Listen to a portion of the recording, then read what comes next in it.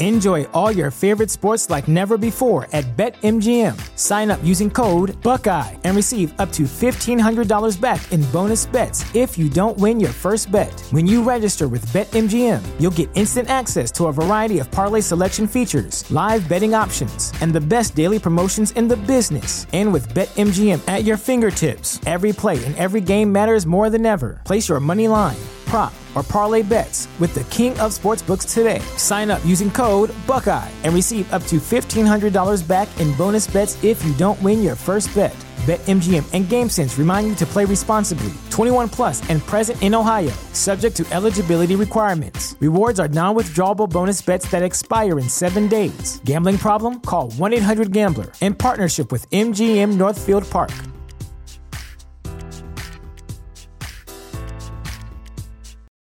For the ones who work hard to ensure their crew can always go the extra mile, and the ones who get in early so everyone can go home on time, there's Grainger, offering professional-grade supplies backed by product experts so you can quickly and easily find what you need. Plus, you can count on access to a committed team ready to go the extra mile for you. Call, click Grainger.com, or just stop by. Grainger, for the ones who get it done.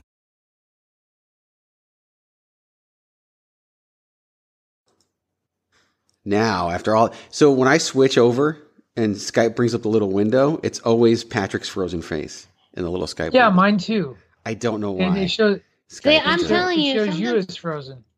Mine, okay, so it's but only in the little now. window. When I actually have Skype open itself, I see Patrick just fine. I don't see Miranda. I don't know what's going on. I don't care. Oh, Phoenix! Hey, yo. Why should you visit thechairshot.com? Thechairshot.com is your home for hard-hitting reviews, news, opinion, and analysis with attitude. Why? Because you're smarter than the average fan. Thechairshot.com. Always use your head.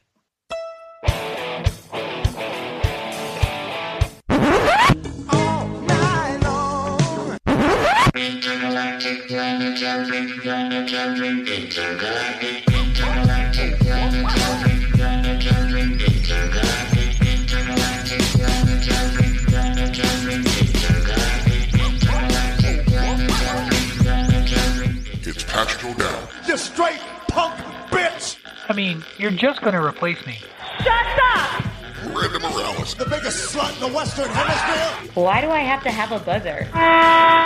And Greg DeMarco. You are now and will forever be an asshole. Because it's my show. And I love you, Greg. You guys know how to party. You're welcome.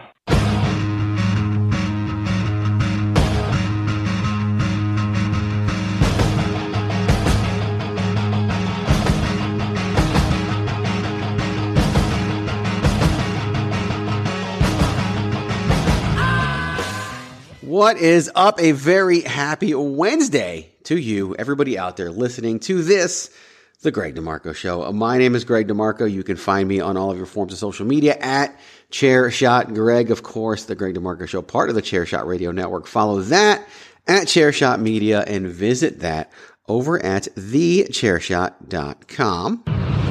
Thechairshot.com. Always use your head. Of course, this show also streams on all of your favorite podcasting platforms like iTunes, Spotify, iHeart, Google Play, and so many more. So go on out there, like, subscribe, and leave us that 5-star review. We have got an exciting rundown of topics to talk about today. I guess exciting isn't the best word because, you know, who wants to be excited about people losing their jobs? But we are going to talk about the 18 releases. I shouldn't say the 18 releases in WWE last week because it's not like we're going to run them down one by one. I've seen people do that. It's just bad podcasting. We are going to talk about the releases in general, just what it means, and have that conversation. Patrick O'Dowd. So since we weren't able to do last week because I had to do something, but with the return of the Greg DeMarco Show, I also decided that meant it was the return of Patrick O'Dowd's Bullshit Internet News of the Week. We'll be doing that this week as well. And a 3-minute warning to the two of you being Patrick O'Dowd and Miranda Morales. The 3-minute warning on your rundown is not the 3-minute warning we're going to do. I'm calling an audible. I decided that a little while ago before we... I decided it long enough ago that I even have audio prepared for the actual 3-minute warning. So I decided It's so DeMarco though. It's so Greg DeMarco. I'm doing what I to feel. grab audio, but not enough to tell us. Cool. Because I had to put it together. Wow, you're a little feisty. I know, right? She's a keyboard warrior right now. Since we can't see her, she's a keyboard warrior, and I'm a keyboard. Okay. Not really. Watch when we record her show. Keyboard straight up your ass. So we don't watch it. Wow. Turn that sumbitch sideways. Watch when we record her show, the video will work just fine. That's what always happens. Yeah, it always does. Yes. Yeah, because it's a So really Miranda show where magical things happen. So you're saying this is about me? That's what I'm hearing here. How it's more about how Twitter of you, Patrick O'Dowd? Yes. How Twitter of you? I really like strawberry shakes. So you're saying mango sucks? Like that's exactly what I mean. I'm glad you figured this out. Yes. Why don't you go and tweet about a Chicago sports team and how they should fire their manager or their coach? That's all you do anyway. It is. I have been. I'll have you know. No, boy, don't have us know anything. So you can follow. I've been bandwagon nerd active as well. You have been. No, you have been. You have been. Thank you. You have. Thank you. No one gives a shit. Get the show this week with the bandwagon nerds. We give a shit about bandwagon nerds. We don't care what you're active doing on Twitter. Like, maybe we do. I don't know. Maybe we do. I don't. I'm afraid I've got some bad news. Yeah, we really don't.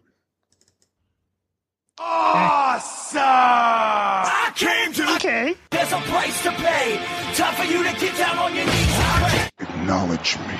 I came to acknowledge me. You can follow him on all of your forms of social media at Wrestling Realist. It's WRESTLNGREALIST. There's no I in wrestling, but there is one in Realist, and there is one in Patrick for the Wrestling Realist, Patrick O'Dowd. I said all forms of social media. It's just Twitter. That's the only one where you can follow him at Wrestling Realist. Right.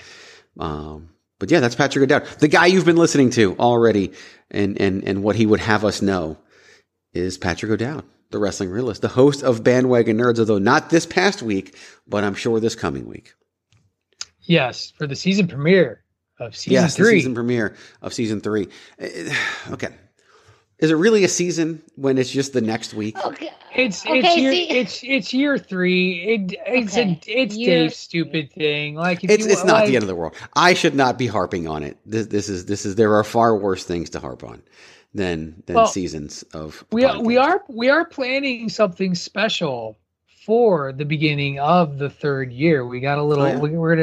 We're kicking off a project. Another copyright violation come in my inbox.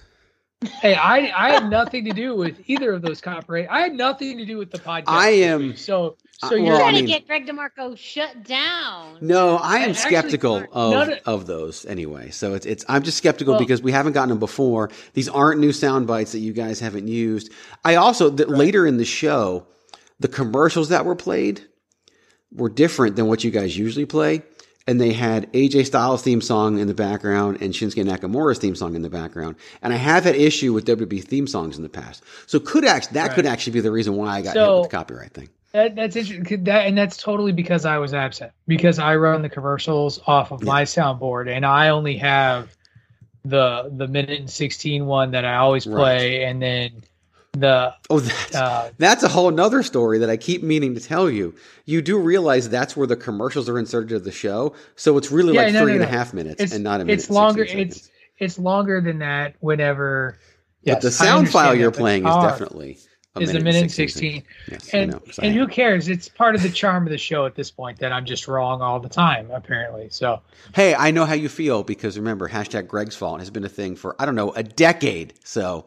We're it's because it is your fault. Here's the thing. We are now 7-8 minutes into the recording. Boy, we are pissing Kyle off. You can follow her at the # Miranda on Instagram and Facebook, but no Twitter, for she is the Twitterless heroine. She is also many other nicknames, including the Queen of Soft Style and I always get it wrong.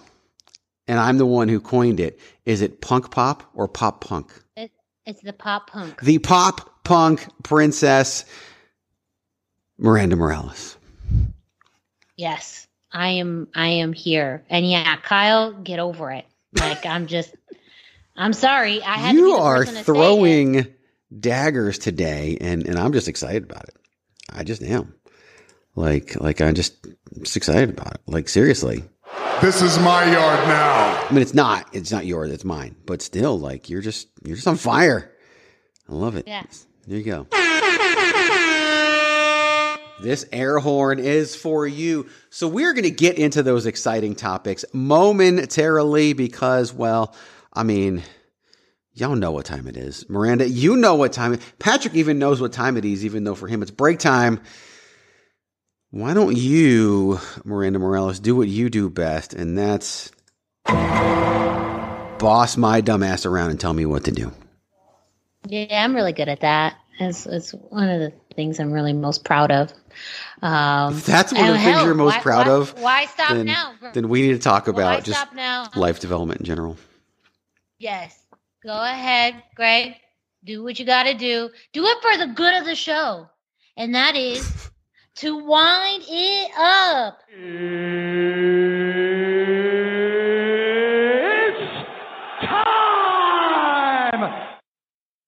Goddamn right, it's time. It's time for you to go to ProWrestlingTees.com/TheChairShot to pick up your very own Chairshot t-shirt today at ProWrestlingTees.com/TheChairShot. You're going to find over 25 different t-shirt designs, including the new Chairshot linear t-shirt that you can find in multiple colors, as well as the Bandwagon Nerds t-shirt, a Winner Is You t-shirt, the Queen of Soft Style t-shirt, and of course, Everybody Hates Greg. Well, you got to wear it at ProWrestlingTees.com/TheChairShot. You also got some of the classics like the Chairshot Worldwide, multiple Always Use Your Head t-shirts. Well, Baron Corbin sucks. We haven't talked about that in quite some time. And that t-shirt's still available at ProWrestlingTees.com/TheChairShot. All t-shirts start at $19.99, but if you want to pay just a few dollars extra for soft style, go ahead and treat yourself by getting a soft style t-shirt and still making out like a bandit with a variety of cool t-shirt colors and designs at ProWrestlingTees.com/TheChairShot. So what are you waiting for? Go there now. ProWrestlingTees.com/TheChairShot. That is ProWrestlingTees.com/TheChairShot. Promotional consideration paid for by the following. Hey folks, PC Tony here. Thanks to our new partnership with Angry Lemonade, you can save 10% on physical products and digital commissions using the promo code ChairShot. Head to angrylemonade.net to check out their amazing catalog of products and services. Use the promo code ChairShot to save 10%. That's angrylemonade.net. Now we can dive on in. Last Thursday, WWE held its quarterly financial investor call, revealing financial successes that far exceeded their projections. What came after, well, was a string of releases totaling 18 wrestlers, pushing the 2021 total over 70 and the total since the start of the global pandemic well over 100. Before we get into some specific areas that I have set aside on this and even wrote about for the first time in a long time, I just kind of want to get your guys' initial responses on this round of releases that we didn't really see coming, and just kind of some initial thoughts and responses on it, and then we'll dive in. Patrick O'Dowd, initial response us on the releases. I think my biggest one, I didn't even know what was going on until you texted me. And we're like, holy shit, all these releases. And I'm like, what? I think I was at bowling. And I'm like, I'm bowling. What's going on? Because that's how important these releases were to me. But then I was like, this has been a thing. And I was surprised by Nia Jax and a little bit by Keith Lee, to be honest, because of the way that those two talents in particular had been on television, had prominent roles when they were on television before Keith took some time, had some time off, time away. Same thing with Nia, like Nia, time away. I always just assumed that, she was going to come back. And I was like, wow, she's not come back. And Nia Jax in particular for me was probably the one that stunned me the most because they've tried so hard with her for so long. And maybe, and I'm sure we'll talk about this a little bit later. It was funny. She was someone who was much maligned by the internet. until she was released. And then suddenly it was like, oh, poor Nia. Oh, we miss her so much. I was like, this is the same group of people who ran her down, said she was dangerous in the ring, killing everybody, and she had no business working with anybody. But she gets released, and people are surprised because the WWE pushed her because of her look and her very unique look and her persona in the ring and what they were trying to build with her. So that stunned me. And then I was just kind of like, as you kind of go through the rest of the names, I was like, okay, like you could play My Little K soundbite. Like nobody really that I saw on that list was like, well, shit, this sets the world on fire and is really going to be big. I came to... Okay. I played it. Sorry, that was mean, but yeah, that's it. Like I was just like, okay, like these people are being released. They couldn't find use for them. Even some of the bigger names that people were flipping out about, weren't really that big in the WWE. Like the WWE gave some of them a try. They didn't work the way they wanted them to, and let them go. So that's that. Nia Jax, for me, I mean, she will most be known for appearing in the men's Royal Rumble match. Like maybe it's because I was there, but that was just, especially when everyone was wondering if anyone was going to hit her. And of course, Dolph Ziggler, being Dolph Ziggler, was the first one through that super kick. And then she also ate an RKO and destroyed some people, and it was a lot of fun. I guess I'll save any initial thoughts because I wrote about it and because we have the detailed topics coming up, and I wanted to make sure you guys had your chance to do that. Miranda, same thing. We were texting back and forth about these and kind of the same shocking, didn't see this one coming. What are your initial thoughts before we dig in? Yeah, I mean, I think when I first started to hear the names released, I kind of thought, is this kind of a joke? Just because they were maybe not on the upper echelon, but they were enough in a place where we had seen them somewhat recently on television, with a lot of people on this, anywhere from a Frankie Monet to, a Trey Baxter, to trying to think B-Fab, who just got, drafted to SmackDown. I believe, what was it, Catalina? No. Was it Catalina Garcia who, she was, Katrina Cortez. And she was on an episode of 205 Live that was going to air right after she had gotten released. So I think, my thought process is that they were on TV to a point where it looked like they were going to do something, or possibly shifting characters around, like with a Keith Lee, even with a Karrion Kross, that you thought, okay, something's in the works. So not quite sure yet, but that they were going to have time to shift it out. And then the fact that they were all released, some not having that much time within the company, was a little surprising. I think ultimately what I think we still struggle as fans with too is why they keep some people around and some not, like as to storyline wise or for whatever, whether it even financial, maybe it is coming down to the bottom line where they save X amount of money. But say, you still have Reggie around, holding down the 24/7 title, Reginald, but Nia Jax is gone. And again, I don't know all of the reasons. I'm sure we'll go into even some of that story. But again, I could have seen him being released sooner than Nia. So I feel like I still don't always understand the logic from a story perspective or from a talent perspective as to where that is. I know it's much more rooted beyond that, but my initial gut reaction to some of these was why. And being very uncertain about the circumstances behind it and what led to them being let go. But also, I guess, hopefully with some of these talents too, is that it hasn't been that far removed since they were previously out in the independent scene or with different companies, that it's still fresh enough for them to have different opportunities and options. And even for, say, someone like, a Trey Baxter who wasn't in the company for that long, maybe the ability to capitalize on that and leverage that for, other opportunities as a former, NXT signee. I try and find the silver lining that this is still a milestone in their career to the point that they can leverage it for more opportunities. Yeah, you're trying to find the silver lining, but you're not.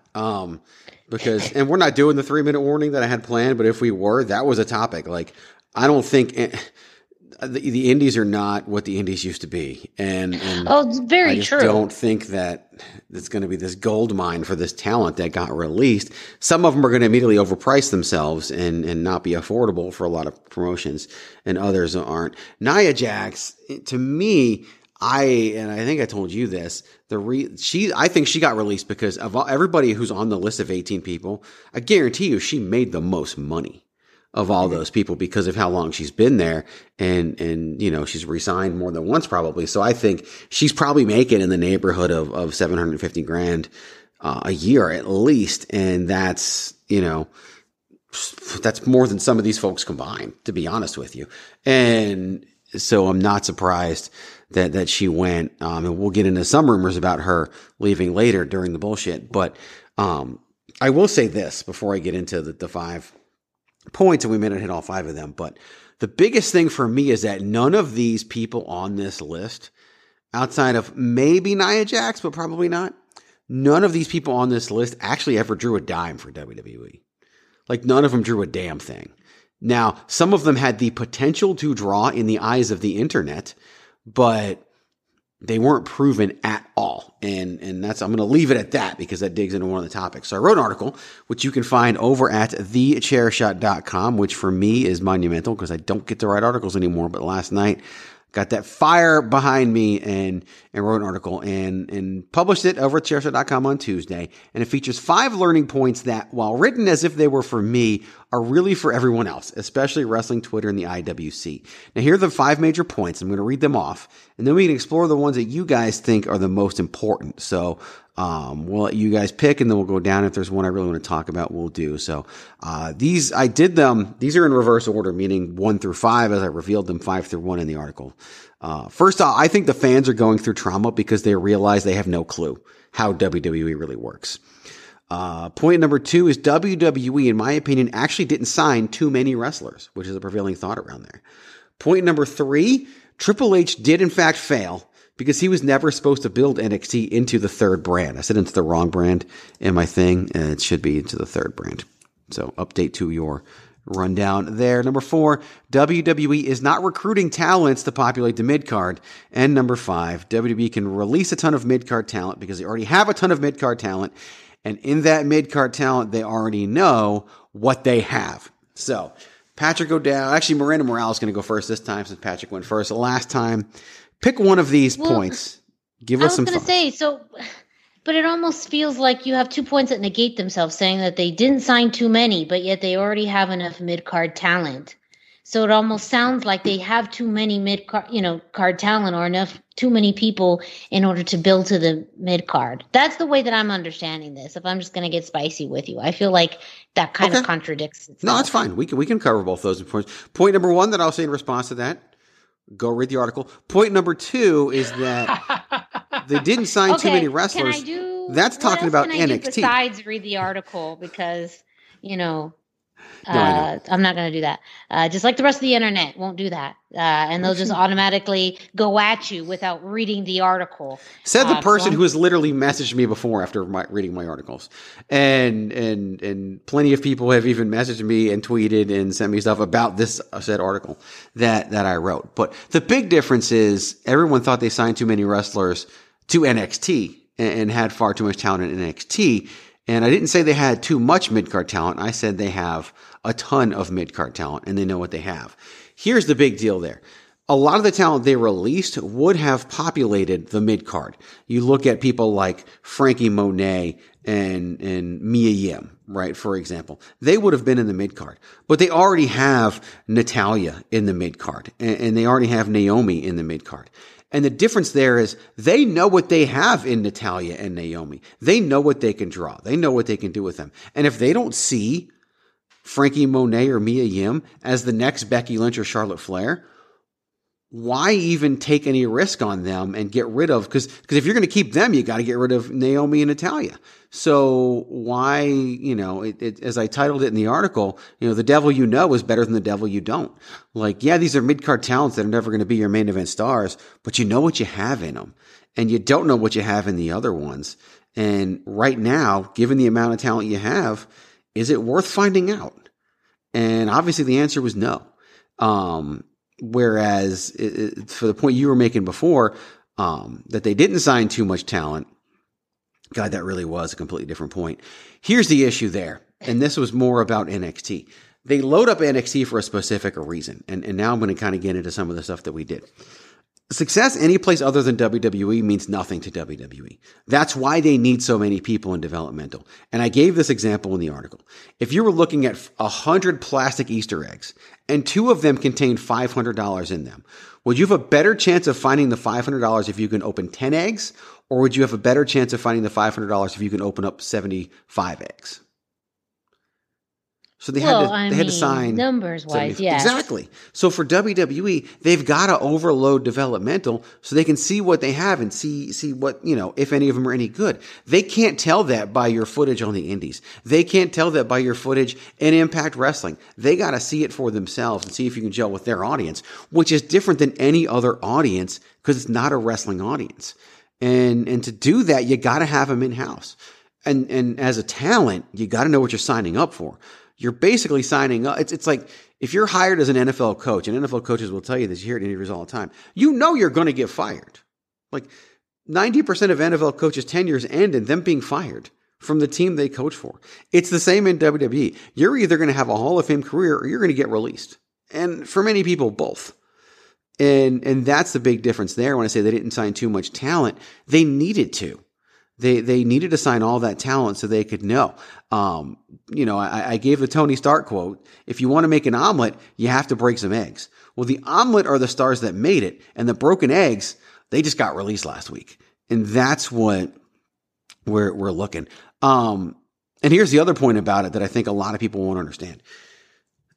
Well, I'll wait on that because I've said too much on one point. Patrick O'Dowd, I know you get to pick a point too, but we just talked about 2. Any thoughts about this mid-card idea and having too many people in developmental? Well, and you kind of hit on it at the end. Like, if you listen to anybody from the WWE who talks about picking up talent, none of them look at talent and say, this person's going to be great for the mid-card. That's what we want out of X, Y, and Z person that we've hired. And so that, to me, gets a little tripped up. And I think is what folks get hung up on is that I think sometimes folks see a talent that gets signed and they see them and think, oh, they're signing mid-card talent, when that's not what the WWE is really looking to do. And you kind of mentioned it. They're opening up those Easter eggs, so to speak, because they do see potential in Keith Lee. Like, sure, that's why they signed him. Now was that potential going to come through? No. And of the people who had an opportunity to really show it through, he had a pretty big opportunity to show it through, and then it just didn't pay off. So to them, whether you agree with them or not in terms of the WWE, that's on you, dear listener. But the WWE didn't see it, and it wasn't worth the risk to see if that was going to develop. Yeah, you're exactly right. They recruit for the main event. And if you don't make it in the main event, you become a mid-carder. They don't recruit somebody like you said to be like, this person would be great for the mid-card. They give you a shot. If you don't work out, you stick in the mid-card and you can handle the cyclical nature of WWE booking that we've talked about so many times. Great, you work. If not, you're on the street complaining about how you were used, or other people are complaining about how you were used. And that's basically it in terms of the mid-card versus main event argument. Yeah, absolutely. And that's not to say that the WWE doesn't have bad ideas for talent. That's a whole other conversation. Right. I still God, what was that tag team that was the LOD ripoff that they then jobbed to Legends? The Ascension. Yeah, the Ascension. That's always like that sucked from the get-go. That wasn't all their fault, but it wasn't like it was all the WWE's fault either. Anyway, to the points that you put out there, the one that I was going to actually focus on was the concept of the fans going through trauma because they realize they have no clue how the WWE works. Miranda actually said that in her description of talking about the releases. I just don't get it. And one of my favorite dumbass statements I've seen floating around on Twitter is, keyboard experts asking the rhetorical question, you look at Keith Lee, how could you mess up Keith Lee?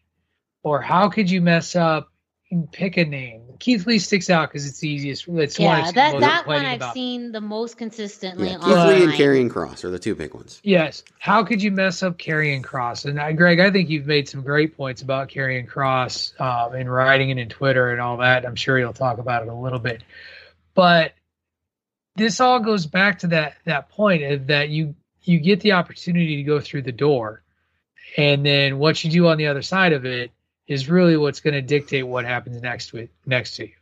And we sit there and we think that too many fans think that the WWE, and Greg, you even said it, is a wrestling company. It's not. And that their entertainment and the product they're putting out is supposed to be professional wrestling. I get in this argument actually every Thursday with some other wrestling fans who try to talk to me about how terrible the WWE is because it's trash and AEW is great and it's wonderful. And I'm like, I'm glad you like that.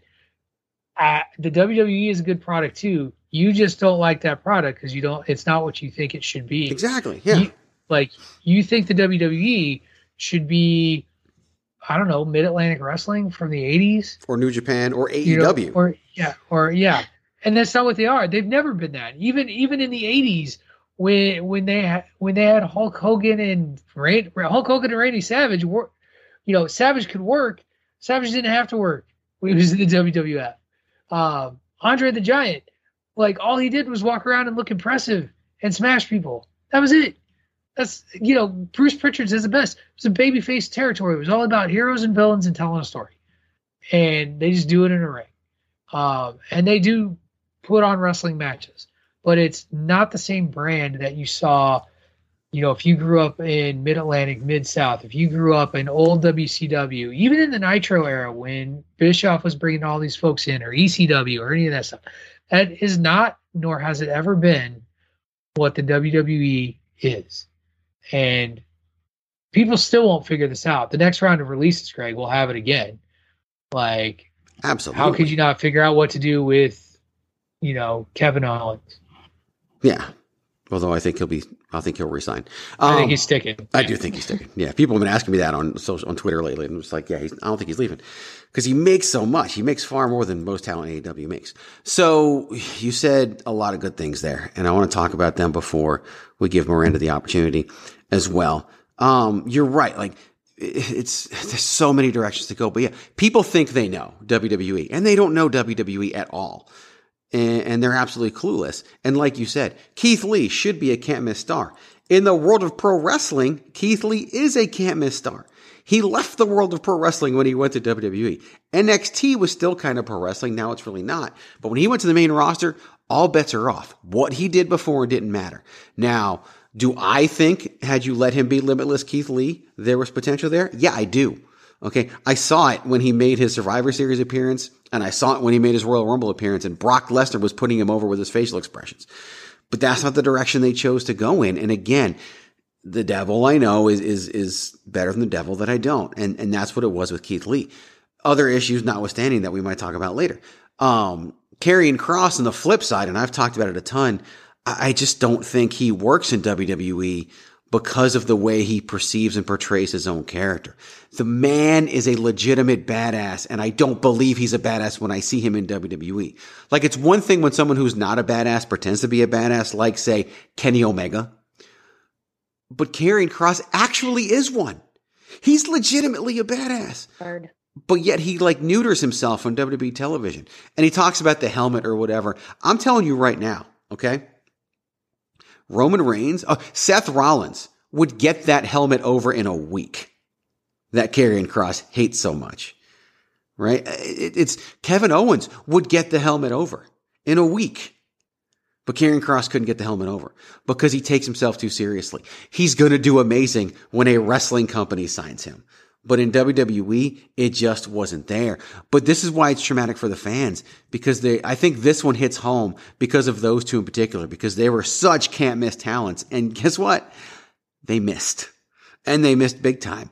And the fans were dead wrong. And I think that hurts a lot of people, because I think they're coming to grips that they're starting to realize what we've been saying all along, that they don't know what they're watching.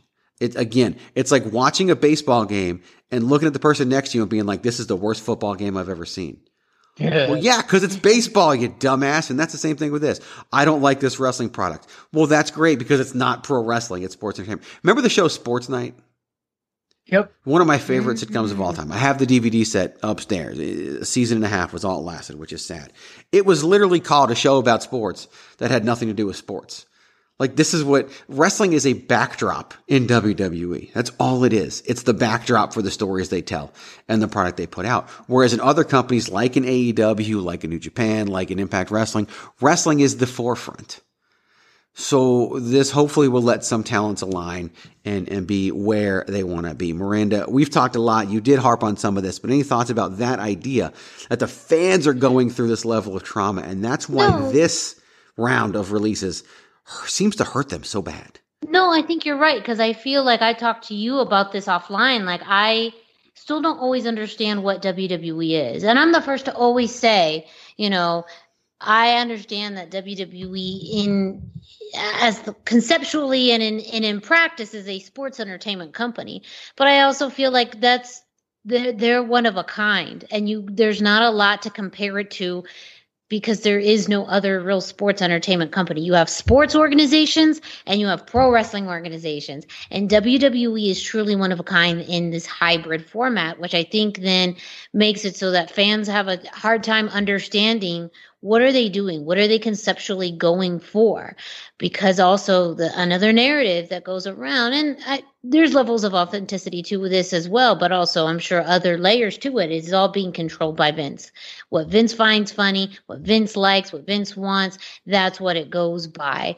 And granted, there's a lot of other things as far as marketability, sponsorship, ratings, but it's much more, I think, holistic than people give it credit for. But in a formulaic way, or ways that you understand why someone gets released from a sports contract and why you also see maybe someone as a professional wrestler get released, those reasons don't always align with what we see in WWE.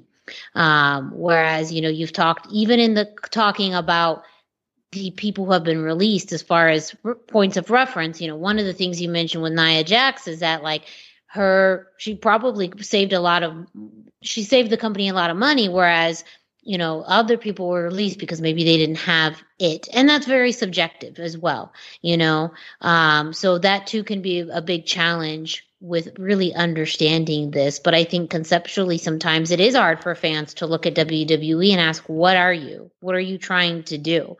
Other than, make a lot of money and get lots of ratings. Cool. I do think that maybe if which it does. And again, and maybe it's just as transparent as that. And you trying to go into a deeper dive and finding more meaning beyond that is what gives fans headaches. Here, AEW is very adamant. That's its selling point, but I feel that's how also it sells you a bag of bad goods by saying we're deeper, we're more committed, we're this and that. Are you really? Not necessarily, when all your tweets are about ratings and all you're trying to do is make money too. Like, let's call a spade here. WCW cosplay. That's all it is. Yes. But I think too, conceptually, fans are looking for something that's deeper. And maybe there's nothing deeper than what we see on that surface level. If anybody's deeper, it's WWE in the type of storytelling that they do versus an AEW. I got to commend you, though, for flat out saying, you personally say, I don't know what this is. Sometimes, like, many fans don't do that. Many fans aren't to that level of self-awareness that you are, where they can literally say, I don't know what this is. Most of them just pretend they do know what it is. By the way, Patrick, side note, completely derailing the conversation. You'll see it on Twitter later if you look. Trevor's back. That's all I'm going to say. Is he really? Yes. Rovert came back. He removed any reference of Rovert. But yeah. Because, I tweeted about the screw job. And so, yeah, I'm an idiot. So there we go. And then I followed up my tweet about the screw job with a tweet about WrestleMania 30. So, yeah, it was fantastic. It's Come like back, it's like Rover. the Purge for all the idiots. It's what it is, and here they come. So the last point that I want to talk about of these, because to me, I'm shocked Patrick didn't pick it because he loves this kind of business talk, and that's point number 3. I'm calling Triple H a failure. Triple H failed because he was never supposed to build NXT into the third brand. And my point is simple. And I want to preface this for those that read the article. It's in there. I love NXT. I loved the black and yellow of NXT. It was my favorite wrestling show by far for the longest time. Kind of still is, although SmackDown's pretty damn good. But I loved NXT. I loved everything they did. So I would give him 100%. But if I gave him 100%, guess what? I'm literally grading the wrong assignment. Because Triple H built NXT into a third brand powerhouse when that's what he wasn't told to do. He was told to build a developmental territory to populate the main roster. And to me, it shows that Triple H's vision of what this good product is different than what Vince McMahon's is. And because he was given such leeway, he took it and ran with it. And I can't hate on him for it because I loved it so much. But I've also got to step back as a person who knows what, how these things work and realize he didn't do the job he was hired to do, or hired. He was already there. He didn't do the job he was tasked to do. It wasn't supposed to become this third brand that could sell out arenas and draw $1 million house at WrestleMania 35 weekend and make this amazing, quartet of wrestlers called the Undisputed Era that I will have memories for till the day I die. And this. The greatest wrestler walking God's green earth, although he was, because of his size, he never could have been that on the main roster. And I cried internally and complained that he should have stayed in NXT, but whatever. But there was not going to be an NXT for him to stay in the way that it was. And because it was never supposed to be that way to begin with. I don't know where it went off the rails. I'm sure we can watch the NXT product and see where it went off the rails. Probably right around the time when they were signing Bobby Roode and Shinsuke Nakamura and giving them lengthy runs with the NXT Championship when they weren't there for that reason. And I don't even know what else, or maybe even Ciampa and Gargano when you're bringing in these guys that could not be that success story in the main roster. Although I still think Johnny Gargano can have a Daniel Bryan-like career on the main roster now that Daniel Bryan Danielson is gone. But it just pains me to say because I loved NXT so much, but Patrick O'Dowd, Triple H failed. Yeah, he did. And one of the things I said that it was kind of funny when the NXT 2.0 thing came about was, and we've even mentioned, developmental is developmental. And if you're trying to develop somebody to meet a standard of a product, then you're not creating your AAA affiliate to compete with your Major League Baseball team. And like you said, I don't blame Triple H for doing what he did, and putting together what he did because he was given the reins and the direction to do it. But who really came out of that NXT? That's big time now. Nakamura. Yeah, Kevin Owens. And he's Kevin Owens.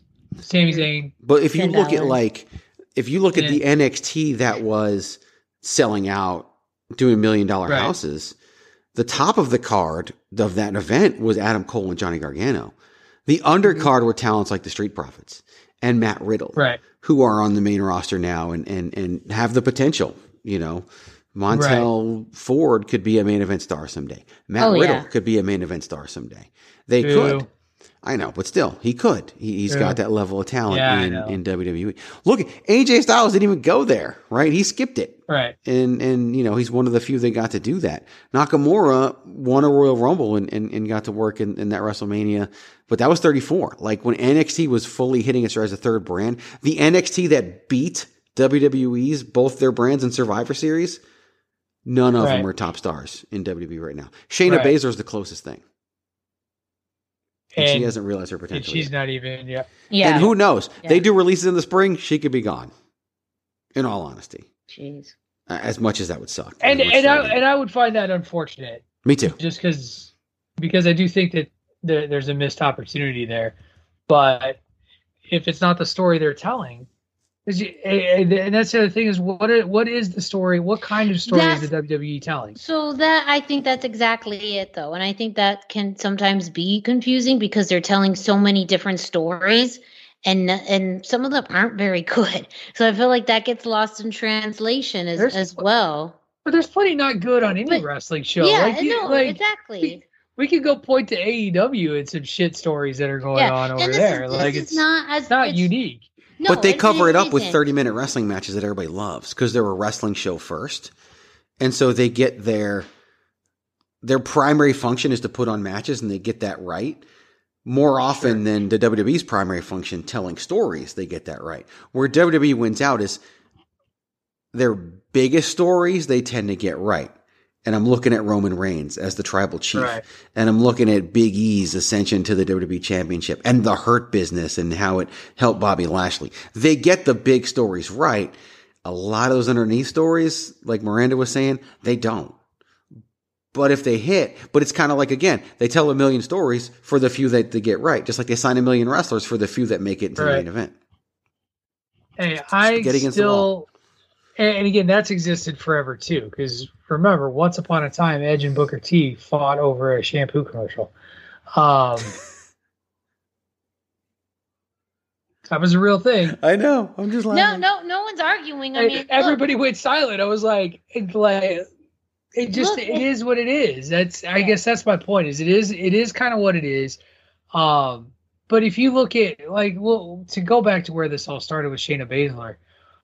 Based on the type of stories that the WWE tells with the women's division, where should Shayna Baszler fit? And I guess where does she? Because what stories do they tell where Shayna Baszler makes sense as a character? Honestly, in what they're doing, the only one I could think of is if they told a female version of Brock Lesnar. Thank you. That's it.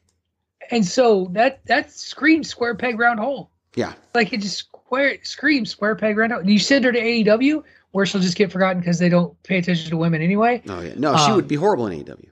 She wouldn't fit. They've got like 3 different women that are trying to be Shayna Baszler in AEW right now. And they're not. Right. Like she would make legit Layla Hirsch look like the least legit person in the world because Layla Hirsch is bad Shayna Baszler.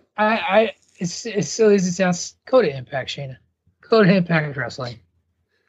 I could watch Shayna Baszler and Deonna Purrazzo every single day of the week. Right? No, I think. It's not even. It's. Impact's like my second favorite wrestling show. Like I still record it. Yeah. I rewatch the pay-per-view reruns that they randomly throw up on every once in a while on Access. Like I'll just be like, oh look, I got 7 hours of Impact to watch. But I think it goes back to something that talking about in internet consensus as well is that people, that's also why they utilize events like this to demonize the WWE of how heartless they are or how inconsistent and how they don't utilize talent. But yet then you have, that adds more fuel to that AEW fire to the point where now AEW is leveraging that. I mean, let's talk about it. Max Caster's rap this past week on AEW is the way that they can do those types of digs and incorporate that. Granted, it was one of his better raps that he's done in quite some time, and it was pretty funny. That's also the fuel that they add to this, that they continue talking about storytelling. Legit, the best story that AEW is writing is the one that they're trying to be the heroes in pro wrestling against WWE. Yeah, that is one of their stories. And part of me thinks that they actually think it's that AEW internally actually think it's part of the story, and that Tony Khan actually just thinks everything he's saying is a character. Like I saw Conrad Thompson said something on a recent edition of his show where he talked about how Tony thought the fans were taking this a little bit too seriously, and I'm like, wait, does he think this is part of the show? Because if so, he doesn't even know his own audience, which is just goes against everything I'm saying. We've gotten way off topic on that one, though, and I do want to spend some time on the bullshit. So we're going to take our second commercial break, and then we will come back and talk about some of the bullshit. So let's have some fun. Enjoy all your favorite sports like never before at BetMGM. Sign up using code Buckeye and receive up to $1,500 back in bonus bets if you don't win your first bet. When you register with BetMGM, you'll get instant access to a variety of parlay selection features, live betting options, and the best daily promotions in the business. And with BetMGM at your fingertips, every play and every game matters more than ever. Place your money line, prop, or parlay bets with the king of sportsbooks today. Sign up using code Buckeye and receive up to $1,500 back in bonus bets if you don't win your first bet. BetMGM and GameSense remind you to play responsibly. 21 plus and present in Ohio, subject to eligibility requirements. Rewards are non-withdrawable bonus bets that expire in 7 days. Gambling problem? Call 1-800-GAMBLER. In partnership with MGM Northfield Park.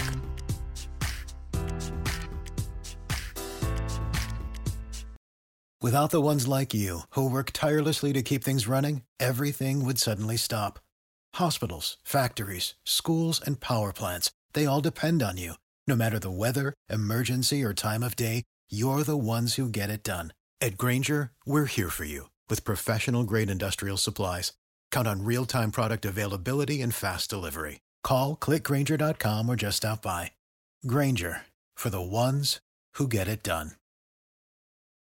8, 7, 6, 5, 4, 3, 2, 1. This is your boy Kenny Killer telling you to make sure you check out thechairshot.com, bringing you breaking news, interviews, podcasts galore, everything pro wrestling. Make sure you check it out, thechairshot.com. Agencies around the world are receiving breaking news that CM Punk has sneezed while at a hockey game, which clearly indicates he has signed a new contract with WWE. He then confirmed his return by tweeting something completely unrelated to wrestling. Backstage sources believe he'll come back at SummerSlam, but plans may change. Patrick, this is Leanne Marie, and I just wanted to say that I love Patrick O'Dowd. Oh no, the snow! Bullshit. The Wrestling Realist Patrick O'Dowd's Bullshit Eric Report of the Week.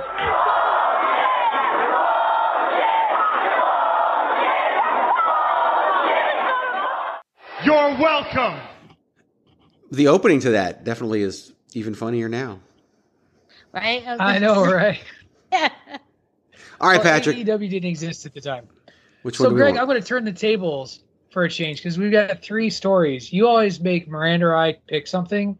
So you, as the host, I will let you choose because all of these bullshit internet wrestling rumors come from the releases and come from people looking for reasons why. And these were some of the reasons that were shared via the interwebs. And some of them reacted to by the wrestlers themselves. Yeah. So I'm going to start with the Keith Lee one. Just because it's interesting to me. Of course, the title of the article was Keith Lee's attitude problems reportedly led to shocking firing is what they said. And I'll read you the quote. The quote came from Wed Keller at PW Torch. It's in the article. It basically says, Keith Lee, who I have chronicled for months and months and months and months and months, was somebody that even people that were rooting for him behind the scenes became frustrated with him. He just had, in general, attitude issues, or as one wrestler told me tonight, perceived attitude issues. Hedging a little bit, others have said outright attitude problems, and he was just frustrated. I've heard different things about him in terms of his mood being altered way more than it should in the modern era about being asked to do a job and, in parentheses, lose a match. So basically saying that one of the reasons that Keith Lee was let go was because of his attitude. Yes. Very. I mean, anytime somebody hedges with the perceived attitude or the perceived attitude problems, that's always a little bit of a bell for me. What was an attitude problem? And we've seen this before. Like, Sasha Banks threw a temper tantrum on a hallway floor.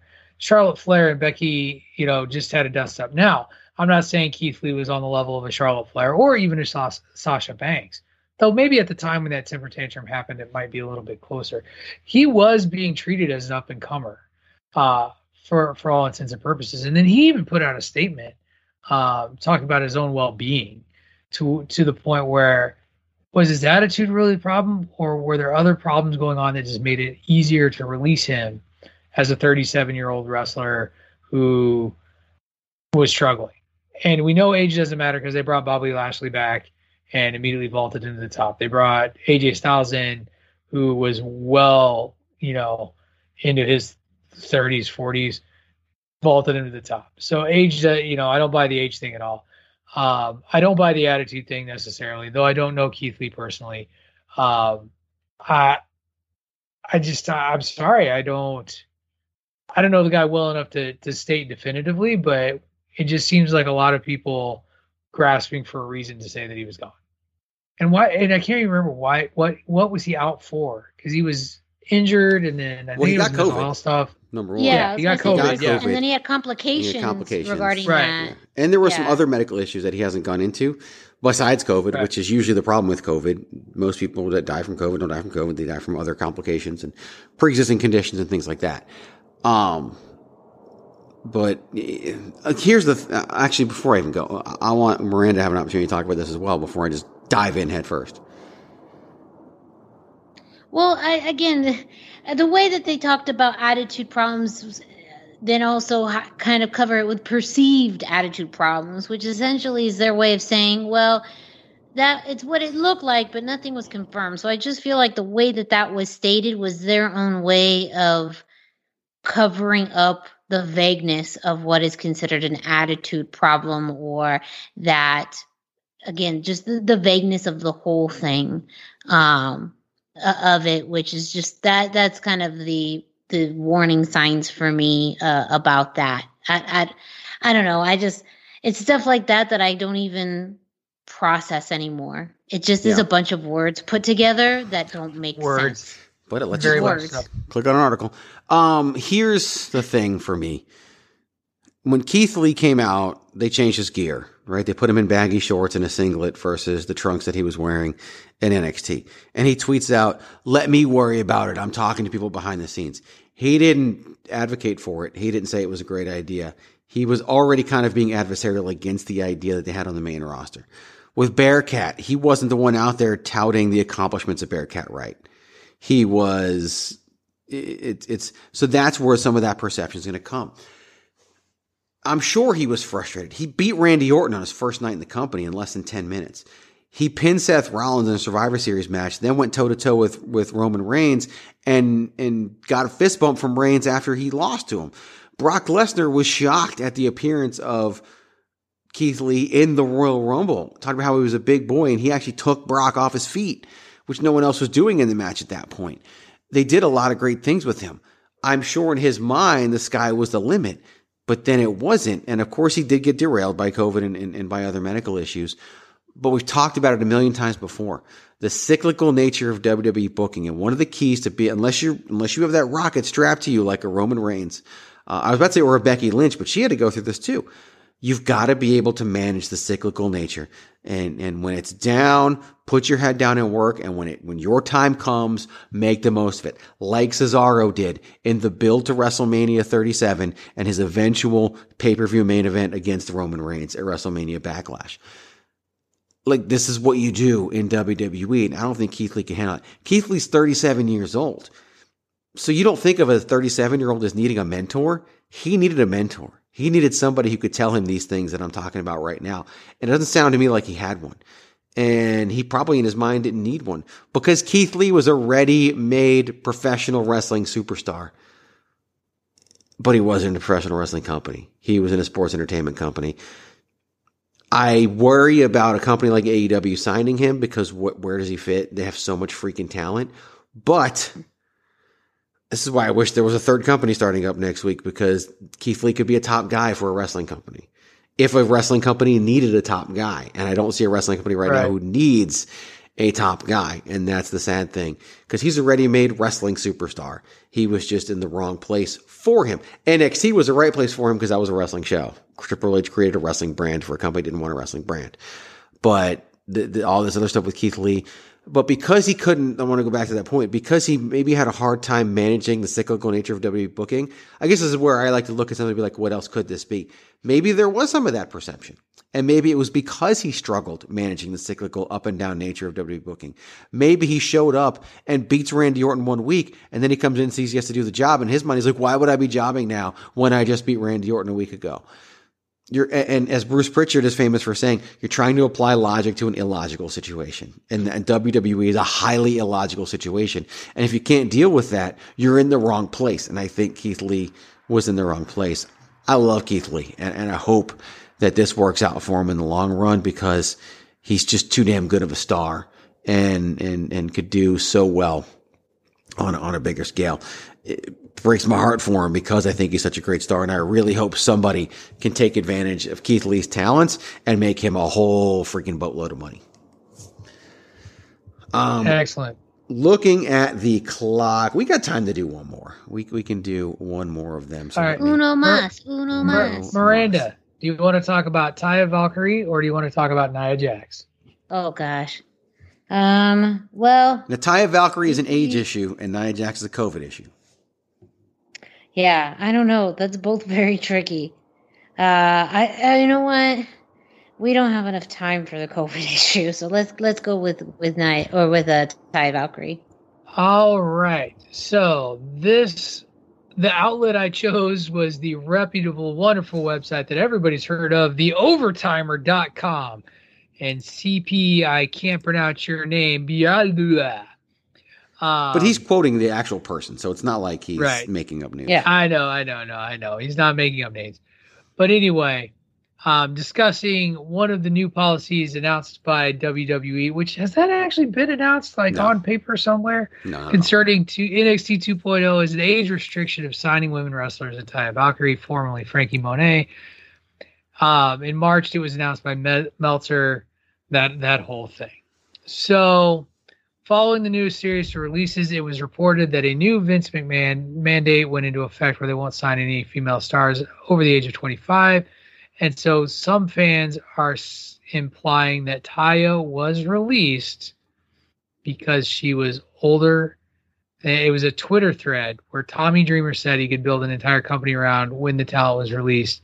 And the commenter said they shouldn't hire old wrestlers just to focus on the young. So this person that replied is assuming that this quote-unquote mandate passed around with the age restriction was true, and that was when Taya replied with, "Shut the fuck up, I just turned 38. I've been ashamed to even speak about my age until today. 38 is not old, especially when you're a man. Process that." Miranda. Well, okay, so I do remember hearing as far as when even the shift in NXT came around to NXT 2.0 and a lot of the releases that came before that, there was some correlation with age. And so I could see that being something in which, people hang their hat on. But it still isn't pulling together different conversations to pull a story. Because she did go on Twitter to talk about her age, as just more of, I think, a feather in her cap as far as her career. But the story itself seems like a series of different conversations that happened that were pulled together to create a story. Yeah, it's a bullshit narrative. Yeah. It is. It is. And it's again, Meltzer reported it to begin with. It goes back to Meltzer. Yeah. This fan wasn't even really saying anything about Meltzer. He was just saying, please do not hire old wrestlers, just focus on young. And that's where Taya chimed in. I think she was one of the ones that it was replied to. And of course it was the whole Tommy Dreamer thing, which, by the way, why does anyone care what Tommy Dreamer thinks right now? Let's just bring that up. But I get what she's saying. She's crazy talented and she can do a lot of amazing things in a wrestling ring. And I think she could have had a career on the main roster, especially where, where her husband's there and this also this article doesn't spell Where Loca correctly. Like it's just, that's just offensive. But also when you look at someone who understands, I think, sports entertainment as a form of comedy and drama. Like, she did have a lot of experience in that. So that too is something that, again, where I still don't know where the line is for a lot. Was it all related to money? Was it related to, capabilities in the future? She is one that could have transitioned to, Raw or SmackDown and I think understand sports entertainment. So that, when I look at, say, someone like Aaliyah who just got called up, that is still, I get it. That, to me, that does look like an age thing, where someone who doesn't have as much experience, and I don't think is still very new in it. Granted, in a few years she could easily get to that, and maybe they have the time, but for that, and maybe it grows. But someone who is very already oriented and experienced in sports entertainment, in Taya Valkyrie, is someone that they could easily transition. And the fact that she was let go, again, is just a confusing thing to me, based off of what we know about the WWE and, what for them gets over, which is not always talent in the ring. It's personality, it's character. And I really do feel like she has that. Absolutely. 100%. And I think the issue here is no one's arguing that she's not, okay, this idiot fan was arguing that she's not talented, but it's this made up notion that they won't hire women over a certain age. We talked about it on your show a couple weeks ago. Mandy Rose, 31. Like, all the champions in NXT except for JC Jane and Gigi Dolan are over the age of 30. Roderick Strong is 40. Like, they're bringing in talent. But then you go back to some things that I was talking about the first half of the program. The main roster is populated with talent who is in their 30s. The main event scene is populated with wrestlers who can be main eventers for the next 7 to 10 years. So if you hire somebody who's 38 years old, in 7 to 10 years, they're going to be 45 to 48 years old. So if you are hiring young people, you're hiring young people because you realize it's going to be 5+ years before they can even be in those roles. So you're doing it almost from a practical standpoint. So again, this is where I try to look at what else could this be. Maybe there's truth to it because WWE was looking at it from a practical standpoint. They don't have the spots to rush somebody who's 38 years old into a prominent position, which they would have if they needed Frankie Monet to go to the main roster next week and take over a prominent spot because of a rash of injuries or COVID or whatever. She damn well could have, but they didn't need her to do it. And because NXT shifted focus after she was signed, they no longer needed her there either. So she, again, kind of like Keith Lee, victim of circumstance a little bit in this. Nobody's fault. I don't think it was an error that they hired her to begin with. I just think the reasons they hired her no longer existed. And that's why she got released. If they're going to hire only young people, then that might be the best thing for them, given the nature of the roster right now. And this whole thing that the edict only exists for the women and not the men, I don't know, prove it. Maybe we can look at who they sign over the next year and look at the ages and see if that's true or not. I don't know. What's the guy they just signed who wrestles for Minnesota? Okay, Gable Stevenson. How old is he? Like 22? I mean, a lot of people they're signing are under this age limit anyway. They also said that WWE's not going to hire any more independent wrestlers, and then 2 days later hired an independent wrestler who is now wrestling on NXT. So it's just mind-numbing to me, the reports that people buy into and how they kind of, feel good about what they're saying because it fits their shitty narrative. So, Patrick, your thoughts on this whole thing? I don't know that there's really much more I can add. Dude, forward, you guys. Yeah, we're that damn good. We like Taya Valkyrie, too. That's You're welcome. Yeah, that's also true. We're a little biased. I mean, yeah, I just didn't think that the release had anything to do with her age. Like, I think that, like Greg laid it out, like, I think she was just like a victim of circumstance, a lost in the shuffle. I don't know that I ever, when she was signing, I don't know that I ever saw where she was going to go from the get-go. And so, I think with all of these releases and the talent commenting on it, it's hurt feelings, right? Like, you just lost your job. Like, that sucks. And it's easy to, when you're grieving, because you're grieving, to in the moment, kind of jump on that bandwagon and jump on to this other thing, because it makes it a little bit easier sometimes to just tolerate what was really the issue going on in the first place. So yeah, no, great job to the two of you for deconstructing Taya Valkyrie's release. You're welcome. Yes, very well done. You're welcome.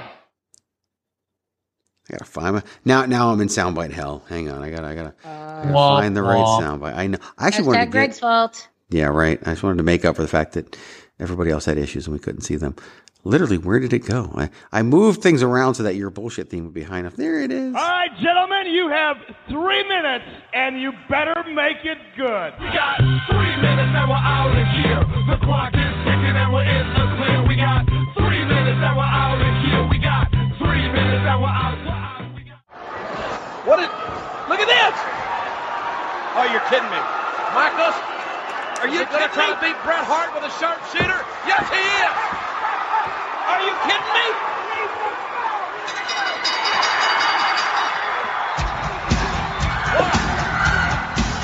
I think I'm cute.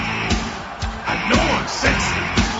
I've got the looks and drive to go wild. I've got the moves that really move 'em. I said, what happened? Bret Hart gave up with a sharpshooter.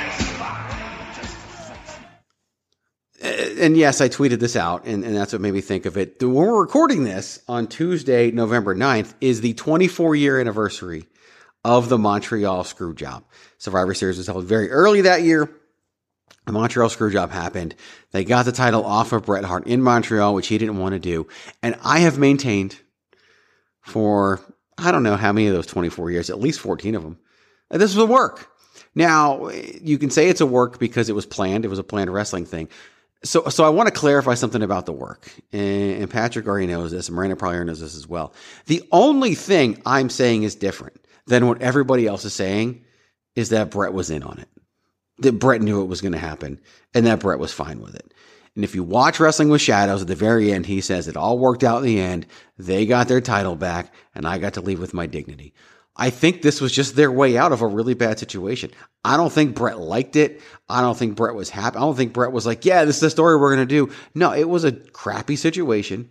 And I think those, and I think those the only, that's the only other person that was in on it. It pissed off The Undertaker. I don't think The Undertaker knew about it. It pissed off Bruce Pritchard. I don't think Bruce Pritchard really knew about it. Mick Foley, all these people that it pissed off because they weren't in the know. The only people that were in the know were everybody that we knew, which is Pat Patterson, Vince McMahon, Shawn Michaels, and Earl Hebner, and Bret Hart. I don't think everybody else knew. But why won't anyone else want to believe that?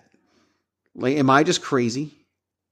Patrick O'Dowd? Well, I mean, it's more fun to believe the quote unquote real side of it, right? Like, we want it to be real, right? It's why you know, you talk about the rest. If you want to stir people up when you get bored, like you are wont to do when you're on Twitter, it's why you go after WrestleMania 30 the way that you do.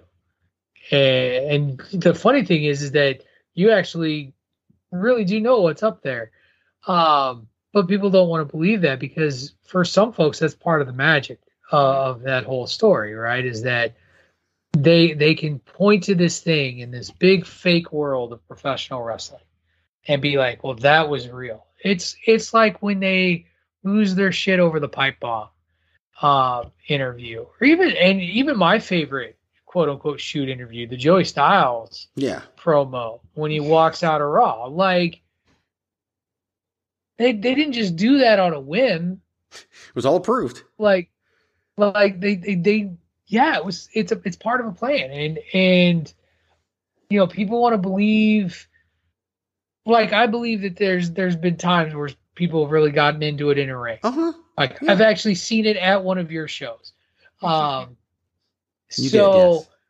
Like, these are things that happen, but these storyline, these like headline sort of shit, like, that doesn't, no. And it's taken me a long time to come around on the Montreal Screwjob. I'll own it. But it's because we want to believe that it's it's something more than it is. And wrestling is supposed to do that, right? Wrestling is supposed to make us believe. And the Montreal Screwjob made people believe better than anything. You know, probably second to that is, of course, the Daniel Bryan rise to WrestleMania 30. And yeah, it makes it. And by the way, the incident you're talking about that happened at one of my shows, guy not at fault, now works for AEW. Guy at fault, still toiling around the lower Arizona independents. So there you go. Right. Miranda, thoughts about the screw job? Did people know? Did they not know? Am I stupid for this reason? No, I don't think you're stupid, but I also, I can't believe that he knew. I don't know. To me, and maybe that's part of the magic as kind of, or just that sense of deeply rooted belief in something that really was pivotal, had one of the biggest domino effects in wrestling history as well, with, what that did for WWF at the time, what that did for Vince, what happened with Brett and WCW, it's very much of what would have happened if things worked out differently, but it didn't. And we are where we are. A lot of modern wrestling changed and happened because of the Montreal Screwjob. So in some ways, as fans, it's hard to believe that it was anything other than what's been presented to us. And I'm still kind of in that camp myself. I could also understand the other side, but my gut just can't believe it in that way. But I don't think it's wrong to dismiss that idea, because wrestling is crazy. Professional wrestling in and of itself takes the idea of belief to a whole new level, where it's built on creating an illusion or creating a story in order for fans to soak it up. And we don't see it as much now because we're very much in, again, the reality area and social media, and it's almost the cool thing to be meta about wrestling and know the behind the scenes and the insider things. But at that point, too, that could have been really, and you talked about maybe the pipe bomb and things, but I think beyond that, if it truly is something that everyone was in the know, the greatest maybe con in pro wrestling history. And how many people want to believe that they've been conned? Not very many. Even though that's why we tune in. We tune in to be conned. I will wrap up discussion about the Montreal Screwjob with this. So I did tweet this, right? I tweeted 24 years ago today, one of the greatest works in wrestling history went down. So great, 24 years later, people still think it was a shoot. Of course, it brought Trevor out of the woodwork, Patrick O'Dowd. It also brought this gentleman, I use the phrase lightly, who replied to that tweet with the following statement. The most awful thing about leukemia is that it can spread cancer to every part of your body, including your brain. There you go. Wow. Was it necessary? Salty. Why is someone salty over something that happened 24 years ago? Like, so much to leukemia shame me. And then when I call him out on it, claim that's not what he was doing. But still, like, he's trying to defend the fact and saying that he feels horrible that I have leukemia, but still saying that I'm an idiot. And of course, in a prior tweet saying that leukemia caused it. Almost worse than the screw job itself. Like, congratulations, you did something worse than Vince McMahon. The best thing is that other people blocked him even before I did over it. So thank you to those people. And you guys know I don't care. Like, someone says that, I feel bad for them and their 37 followers and any tweets they have to read about that, because it's just too bad. This is probably the most run they've ever gotten. So Trevor thought it was a reach for engagement. Like, I don't really care about that, especially on Twitter of all places. So Montreal Screwjob, I forever maintain. Maybe I should change my side from it was a work to Brett was in on it. Because that's really what my whole point is. Brett was in on it. Right. He was in on the Montreal Screwjob. That is going to do it for this week's edition of the Greg DeMarco Show. You can follow me at Chairshot Greg on all your forms of social media. The website at Chairshot Media. Of course, the website is thechairshot.com. Thechairshot.com. Always use your head. You can follow him on social media, him being Patrick O'Dowd, at Wrestling Realist. That's WRESTLNGREALIST. There's no I in wrestling, but there is one in Realist, just like there is one in Patrick. Patrick O'Dowd, you weren't on Bandwagon Nerds this week, so usually I tell us what you missed. You can talk about that. You can talk about the Nerd Review. You can talk about the big Season 3 premiere. It takes place, whatever you want to talk about The floor is yours. We're going to have a 3-man nerd review this week as myself, Ray, and Dave all went and saw The Eternals this past weekend, Marvel Cinematic Universe's latest edition. And so be sure to look for that when the nerd review comes out. This upcoming Bandwagon Nerds, we will be doing a DC versus Marvel decathlon. And you're just going to have to tune in to hear how that breaks down. It'll be part 1 of a series because there's no way that we're going to be able to get 10 events done in one show. Oh, Dave, intricacy is what Dave's they do. Idea. Yes, you got to get into the weeds if you're going to be on the bandwagon. Do me a favor. I'm just going to put this out there now. Do me a favor, Patrick, get down. Make sure that somehow makes it into the title of the show. No, I think I'm going to go with Gosh Darn It. I don't even remember what the title was when you guys did the Great Superhero Boy Draft. Howdy. Boy Howdy. You were pissed off at Boy Howdy. And then you threatened to change the name of the show, and you never changed the name of the episode. Of course not. I'm not going to do that. I'm just going to complain about it. No, you're just going to be drunk on power. Go to Miranda and ask Miranda what's going to happen on the Miranda.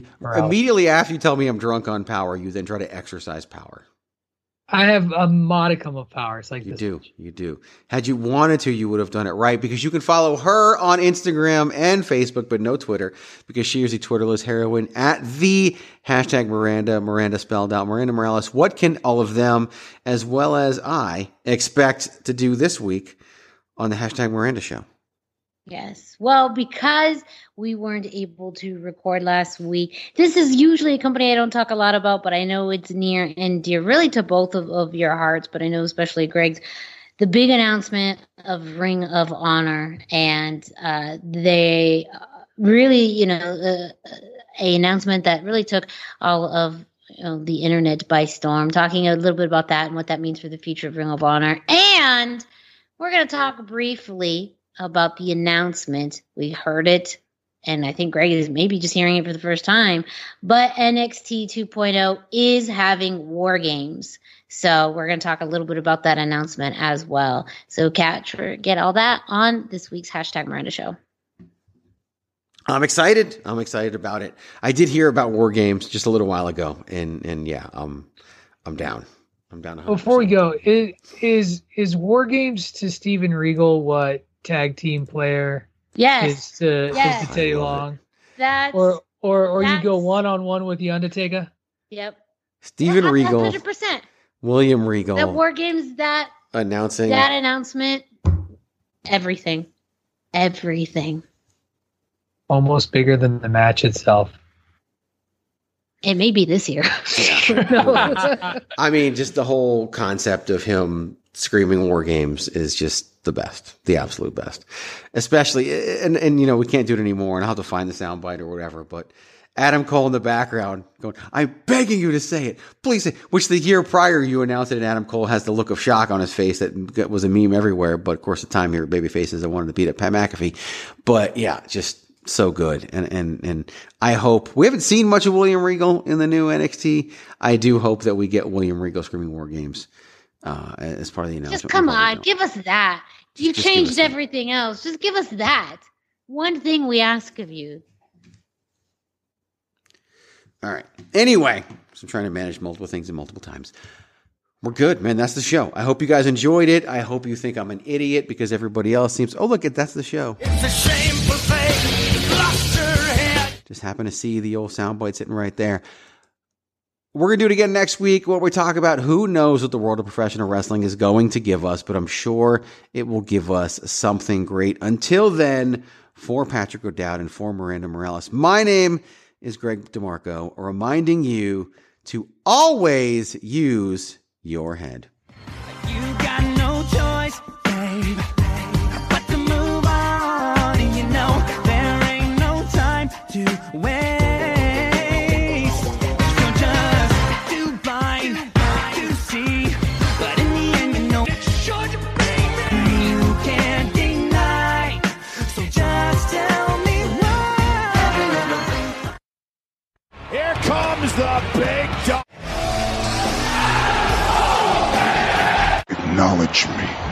You're welcome.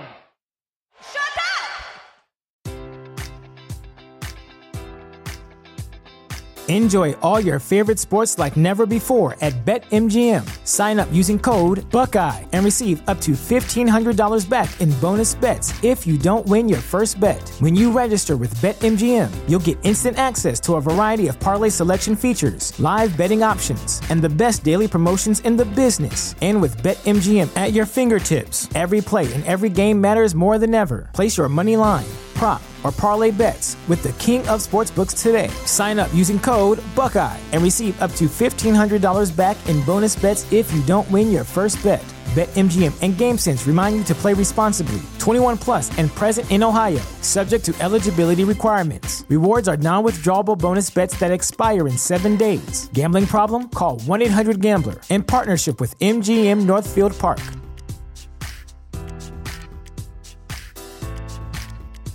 Support for this podcast and the following message come from Corient. Corient provides wealth management services centered around you. They focus on exceeding your expectations and simplifying your life. Corient has been helping high achievers just like you enjoy their lives more fully, preserve their wealth, and provide for the people, causes, and communities they care about. As one of the largest integrated fee-only registered investment advisors in the U.S., Corient has deeply experienced teams in 23 strategic locations. Corient has extensive knowledge spanning the full spectrum of planning, investing, lending, and money management disciplines. Leverage Corient's exclusive network of experts to craft custom solutions designed to help you reach your financial goals, no matter how complex they may be. Real wealth requires real solutions. For more information, connect with a wealth advisor today at Corient.com. That's Corient.com.